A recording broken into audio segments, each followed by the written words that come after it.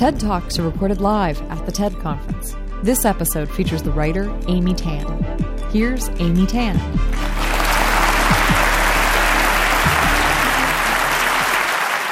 The value of nothing. Out of nothing comes something.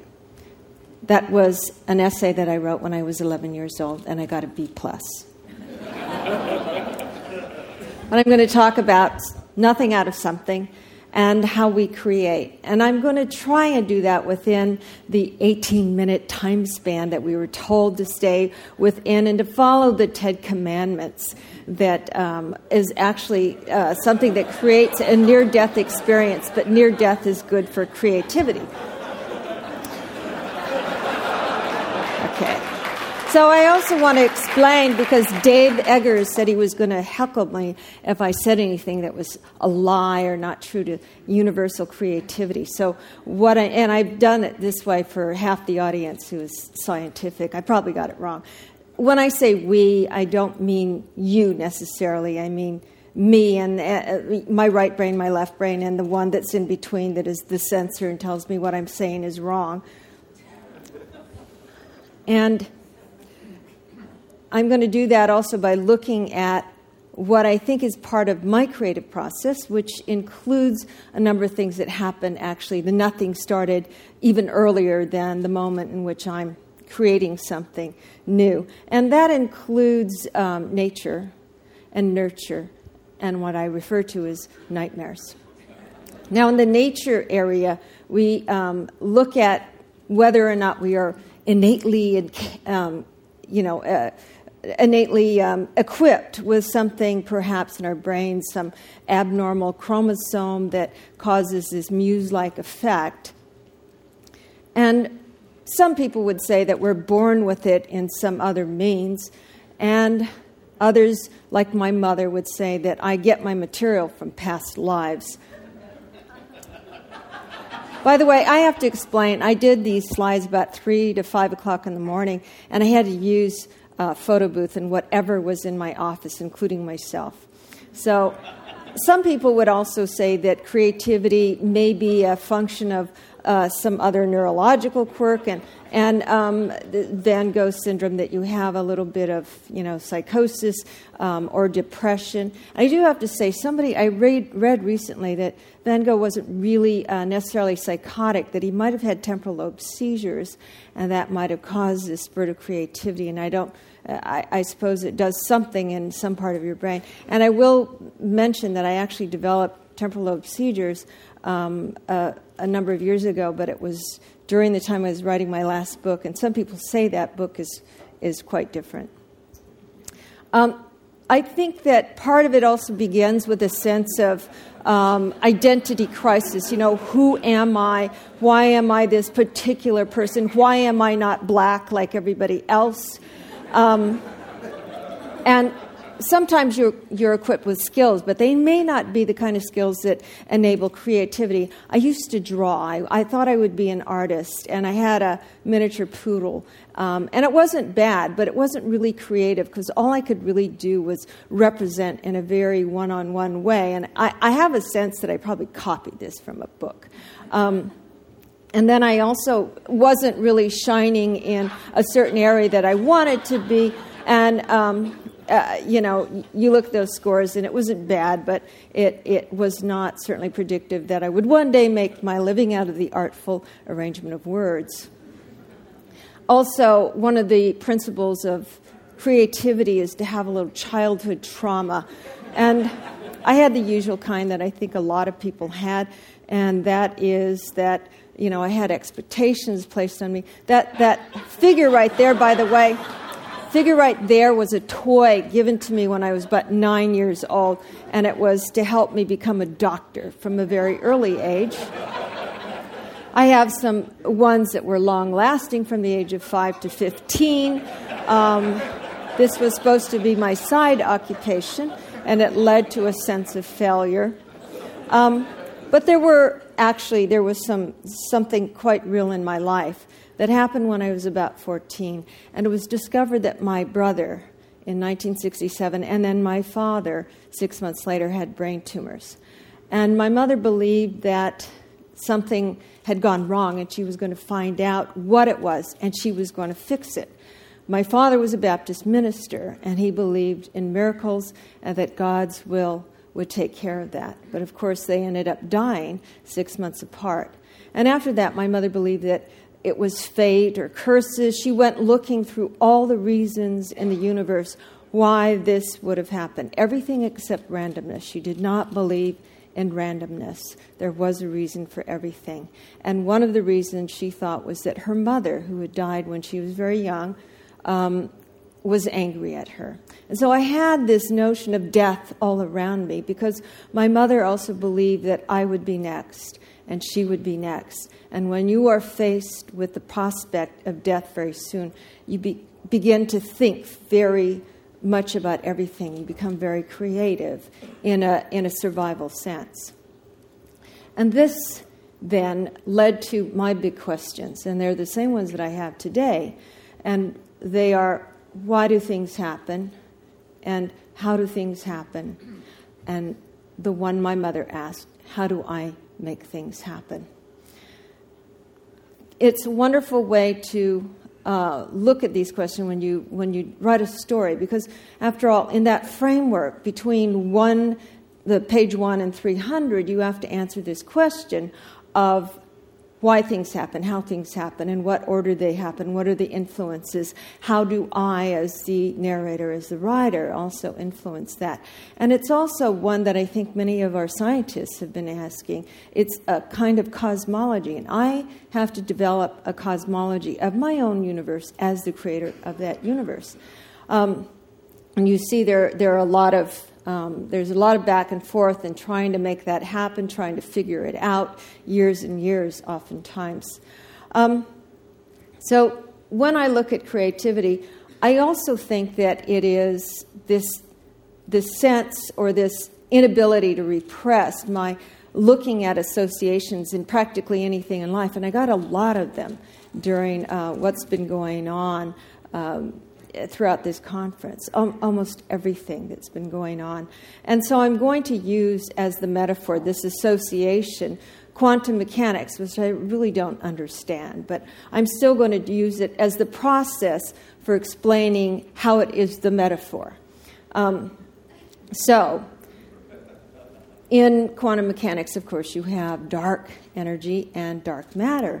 And it's the same thing in looking at these questions of how things happen. There's a lot of unknown, and you often don't know what it is except by its absence. But when you make those associations, you want them to come together in a kind of synergy in the story. And what you're finding is what matters, the meaning. And that's what I look for in my work, a personal meaning.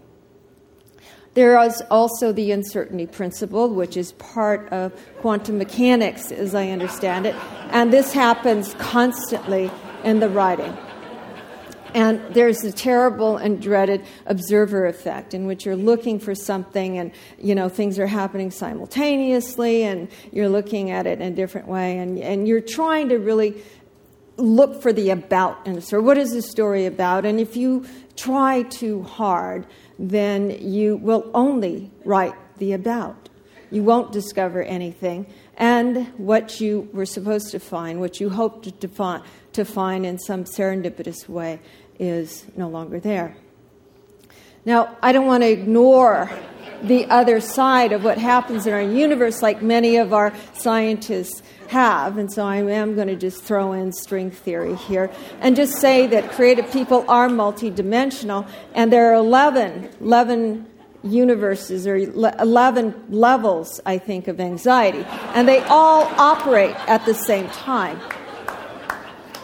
So there is also a big question of ambiguity, and I would link that to something called the cosmological constant.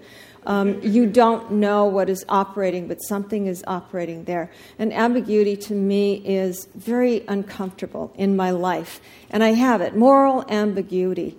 It is constantly there. And just as an example, this is one that recently came to me. It was something I read in an editorial by a woman who was talking about the war in Iraq. And she said, save a man from drowning, you are responsible to him for life. A very famous Chinese saying, she said, And that means that because we went into Iraq, we should stay there until things were solved, maybe even 100 years. So there was another one that I came across, and it's saving fish from drowning, and is what Buddhist fishermen say, because they're not supposed to kill anything, and they also have to make a living, and people need to be fed. So their way of rationalizing that is they are saving the fish from drowning, and unfortunately in the process the fish die. Now what's encapsulated in both these drowning metaphors, actually one of them is my mother's interpretation, and it is a famous Chinese saying because she said it to me: save a man from drowning, you're responsible to him for life, and it was a warning, don't get involved in other people's business or you're going to get stuck. Okay, I think if somebody really was drowning, she'd save them. But both of these sayings, saving a fish from drowning or saving a man from drowning, to me they had to do with intentions. And all of us in life, when we see a situation, we have a response, and then we have intentions, or there's an ambiguity of what that should be that we should do, and then we do something, and the results of that may not match what our intentions had been. Maybe things go wrong. And so after that, what are our responsibilities? What are we supposed to do? Do we stay in for life, or do we do something else and justify and say, well, my intentions were good, and therefore it cannot be held responsible for all of it. That is the ambiguity in my life that really disturbed me and led me to write a book called Saving Fish from Drowning. I saw examples of that. Once I identified this question, it was all over the place. I got these hints everywhere. And then, in a way, I knew that they had always been there. And then writing, that's what happens. I get these hints, these clues, and I realize that they've been hard, they've been obvious, and yet they have not been. And what I need, in effect, is a focus. When I have the question, it is a focus. And all these things that seem to be flotsam and jetsam in life actually go through that question. And what happens is those particular things become relevant. And it seems like it's happening all the time. You think there's a sort of coincidence going on, a serendipity, in which you're getting all this help from the universe. And it may also be explained that now you have a focus and you are noticing it more often. But you apply this, you begin to look at things having to do with your tensions, your brother who's fallen into trouble, do you take care of him, why or why not? It may be something that is perhaps more serious, as I said, human rights in Burma. I was thinking that I shouldn't go because somebody said if I did, it would show that I approved of the military regime there. And then after a while, I had to ask myself, why do we take on knowledge? Why do we take on assumptions that other people have given us? And it was the same thing that I felt when I was growing up and was hearing these rules and of moral conduct from my father, who was a Baptist minister. So I decided that I would go to Burma for my own intentions, and still didn't know that if I went there, what the result of that would be if I wrote a book. And I just would have to face that later when the time came. We are all concerned with things that we see in the world that we are aware of. We come to this point and say, what do I as an individual do? Not all of us can go to Africa or work at hospitals. So what do we do if we have this moral response, this feeling? I think one of the biggest things we are all looking at and we talked about today is genocide. This leads to this question. When I look at all these things that are morally ambiguous and uncomfortable, and I consider what my intention should be, I realize it goes back to this identity question that I had when I was a child, and why am I here, and what is the meaning of my life, and what is my place in the universe? And again, it seems so obvious, and yet it is not. We all hate moral ambiguity in some sense. And yet, it is also absolutely necessary in writing a story. It is the place where I begin. Sometimes I get help from the universe, it seems. My mother would say it was the ghost of my grandmother from the very first book, because it seemed I knew things I was not supposed to know. Instead of writing that the grandmother died accidentally from an overdose of opium while having too much of a good time, I actually put down in the story that the woman killed herself, and that actually was the way it happened. And my mother decided that information must have come from my grandmother. There are also things quite uncanny which bring me information that will help me in the writing of the book. In this case, I was writing a story that included some kind of detailed period of history, a certain location, and I needed to find something historically that would match that. And I took down this book, and first page that I flipped it to was exactly the setting and the time period and the kind of character I needed. It was a Taiping rebellion happening in the area near Guilin, outside of that, and a character who thought he was the Son of God. You wonder, are these things random chance? Well, what is random? What is chance? What is luck? What are things that you get from the universe that you can't really explain? And that goes into the story too. These are the things I constantly think about from day to day, especially when good things happen, and in particular when bad things happen.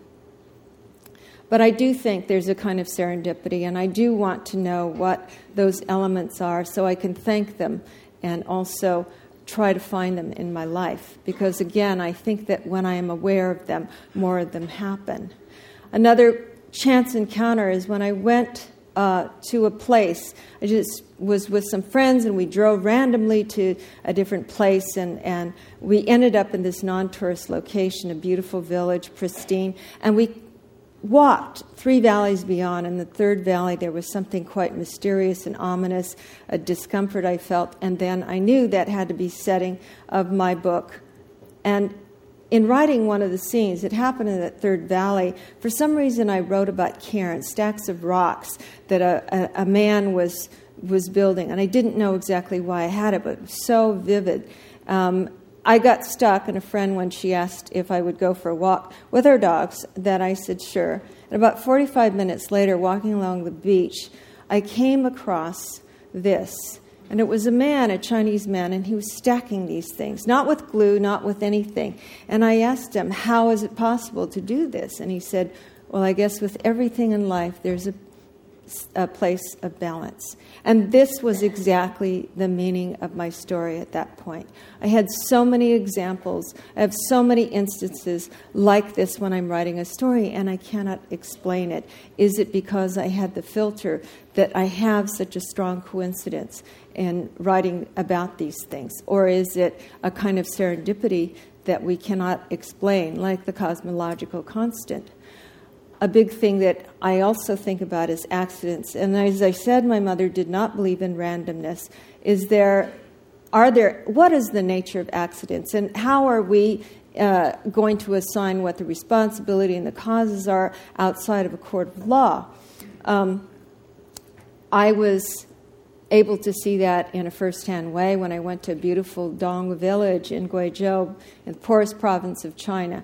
And I saw this beautiful place. I knew I wanted to come back, and I had a chance to do that when National Geographic asked me if I wanted to write anything about China. And I said yes, about this village of singing people, a singing tribe, singing minority. And they agreed. And between the time I saw this place and the next time I went, there was a terrible accident. An old man, fell asleep, and his quilt dropped in a pan of fire that kept him warm. 60 homes were destroyed, and 40 were damaged. Responsibility was assigned to the family. The man's sons were banished to live 3 kilometers away in a cowshed. And of course, as Westerners, we say, well, it was an accident. That's not fair. It's the son, not the father. And when I go into a story, I have to let go of those kinds of beliefs. It takes a while, but I have to let go of them and just go there and be there. And so I was there on 3 occasions, different seasons. And I began to sense something different about the history and what had happened before and the nature of life in a very poor village, and what you find is your joys and your rituals, your traditions, your links with other families. And I saw how this had a kind of justice in its responsibility.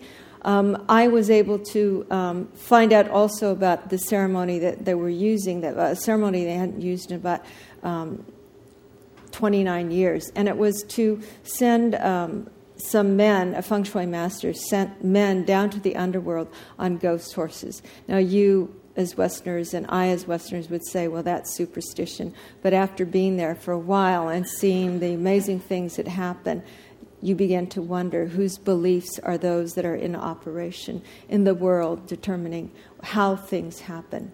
So I remained with them, and the more I wrote that story, the more I got into those beliefs, and I think that's important for me to take on the beliefs, because that is where the story is real, and that is where I'm going to find the answers to how I feel about certain questions that I have in life.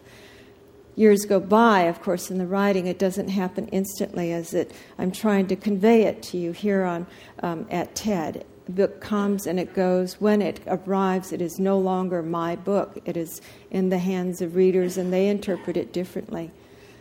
But I go back to this question of how do I create something out of nothing? And how do I create my own life? And I think it is by questioning, in saying to myself that there are no absolute truths. I believe in specifics, the specifics of the story, and the past, the specifics of that past and what is happening in the story at that point. I also believe that in thinking about things, my thinking about luck and fate and coincidences and accidents, God's will and the synchrony of mysterious forces, I will come to some notion of what that is, how we create. I have to think of my role, where I am in the universe, and what did somebody intend for me to be that way, or was it just something I came up with? And I also can find that by imagining fully and becoming what is imagined and yet is in that real world, the fictional world. And that is how I find particles of truth, not the absolute truth or the whole truth. And they have to be in all possibilities, including those I never considered before. So there are never complete answers. Or rather, if there is an answer, it is to remind myself that there is uncertainty in everything, and that is good, because then I will discover something new. And if there is a partial answer, a more complete answer for me, it is to simply imagine. And to imagine is to put myself in that story until there is a transparency between me and the story that I am creating. And that's how I've discovered that if I feel what is in the story, in one story, then I come the closest, I think, to knowing what compassion is, to feeling that compassion. Because for everything in that question of how things happen, it has to do with the feeling. I have to become the story in order to understand a lot of that.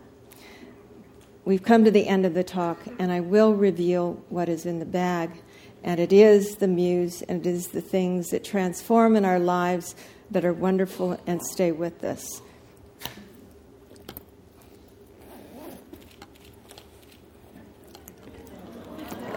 There she is. Thank you very much.